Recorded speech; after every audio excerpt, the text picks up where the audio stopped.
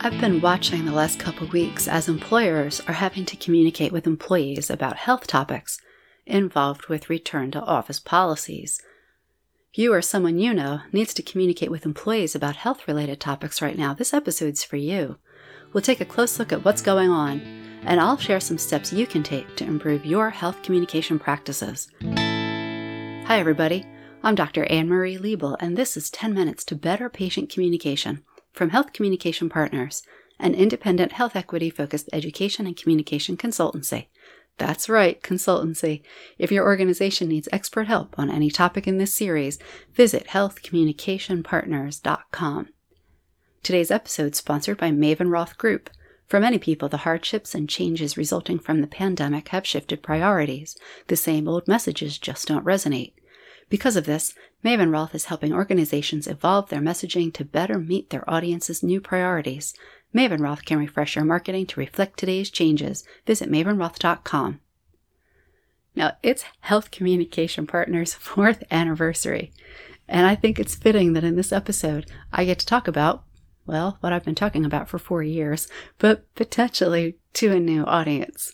Because just in time for return to office and the start of the school year, the Delta variant is flaring, peak expected in October. And because of the recent surge in COVID cases, some businesses are rethinking their return to office plans. And this is what drew my attention to the importance of the health-related information that employers are communicating. It's not easy. Business communication can be challenging even under ordinary circumstances, which these aren't. This is a different kind of multi-layered communication challenge. The New York Times interviewed Settle Neely, a Harvard Business School professor, who said, quote, "Devising a return to office policy is hard. It requires executives to watch the development of the virus, monitor the attitudes of their workers, and sort through thorny legal and personnel issues regarding the virus." Now, these issues are complex, and so is communicating about them. Before COVID, few people had any reason to be aware of health communication, either as a specialized skill set or as a field of study. This same New York Times story ends with the sentiment everyone is struggling. That includes health experts. I've been speaking and working with health professionals about COVID since last February. But just last week, the Wall Street Journal ran a story titled, "CDC Director Says She's Struggling to Communicate with Americans About COVID Amid Politics and Mistrust." I have the links to these in the show notes, of course. Oh, and there's more. Our individual, collective, and organizational health literacy has been put to the test over 18 months of making sense of COVID. You're not sure what health literacy is? You're not alone. Don't worry, I'll drop some links in the show notes. Last year, the World Health Organization identified an infodemic around COVID-19, explaining, quote, "Infodemics are an excessive amount of information about a problem that makes it difficult to identify a solution. Infodemics can spread mis- and disinformation and rumors during a health emergency. Infodemics can hamper an effective response and create confusion and distrust among people," end quote. Now, your employees, all of us as individuals really, were using health information to make individual risk assessments throughout the past 18 months during lockdown or quarantine, work from home.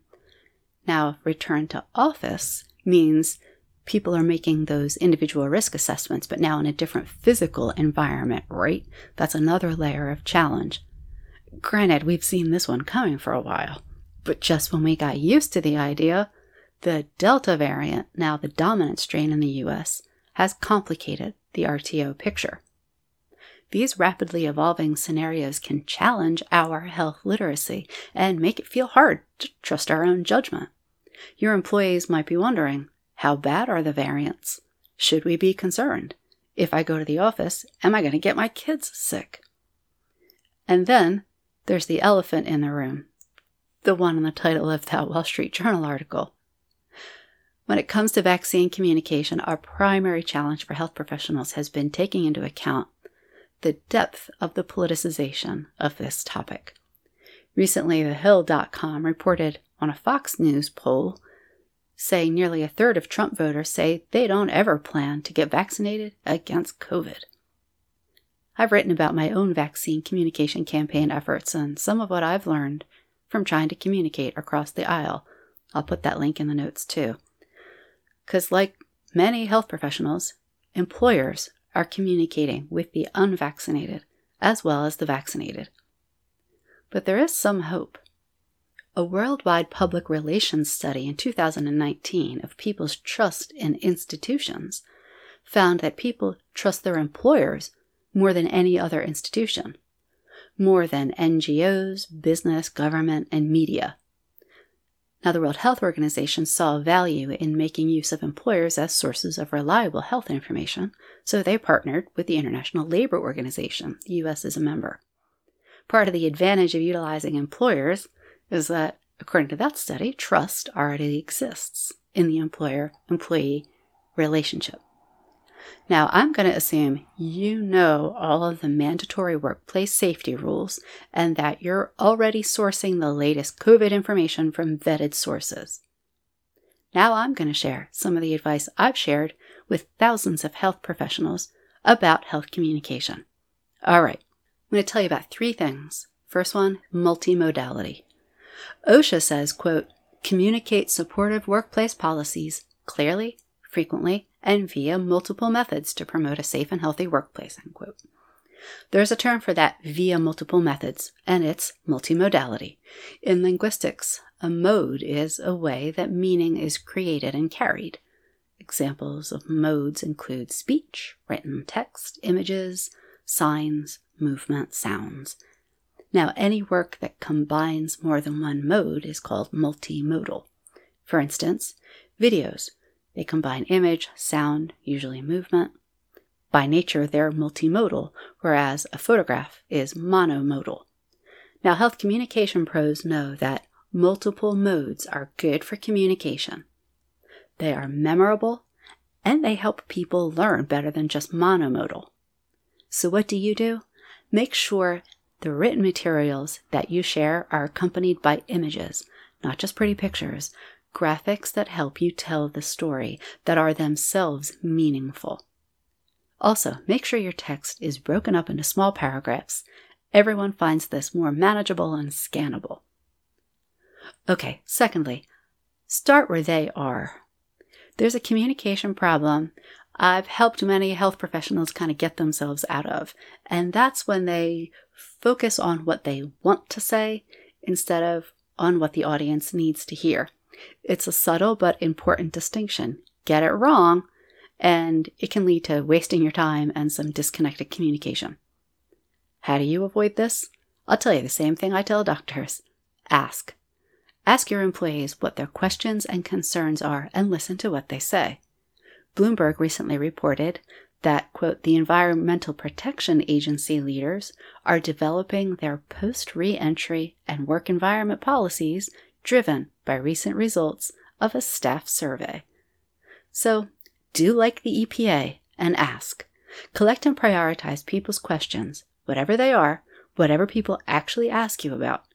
Put the questions most often asked near the top of anything you share, whether or not you think they're the most important things. And finally, context matters. Now about that elephant in the room. The health communication pros I talk to are aware that people are motivated not just by logic, but by emotion. Vaccinations, RTO, and the Delta variant are each emotionally charged topics, and you're communicating about all of them together. Not to mention that everyone's patience is razor thin these days after having lived with this pandemic for so long. What to do?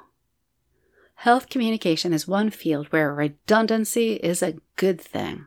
It makes sense to repeat yourself and communicate what you have to say multiple times. Why? Our emotional and physical state has an impact on the sense we make of what we see, read, or hear.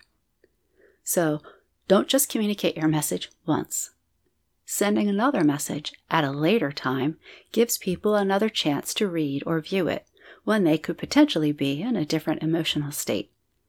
I wouldn't say send the exact same message twice. Instead, lead with key takeaways and reinforce the main message. This is a chance for employers to show that your activity is rooted in science and an employee's best interests. If you'd like more help, contact me. I'm Dr. Anne-Marie Liebel, and this has been 10 Minutes to Better Patient Communication. Music and audio engineering by Joe Liebel.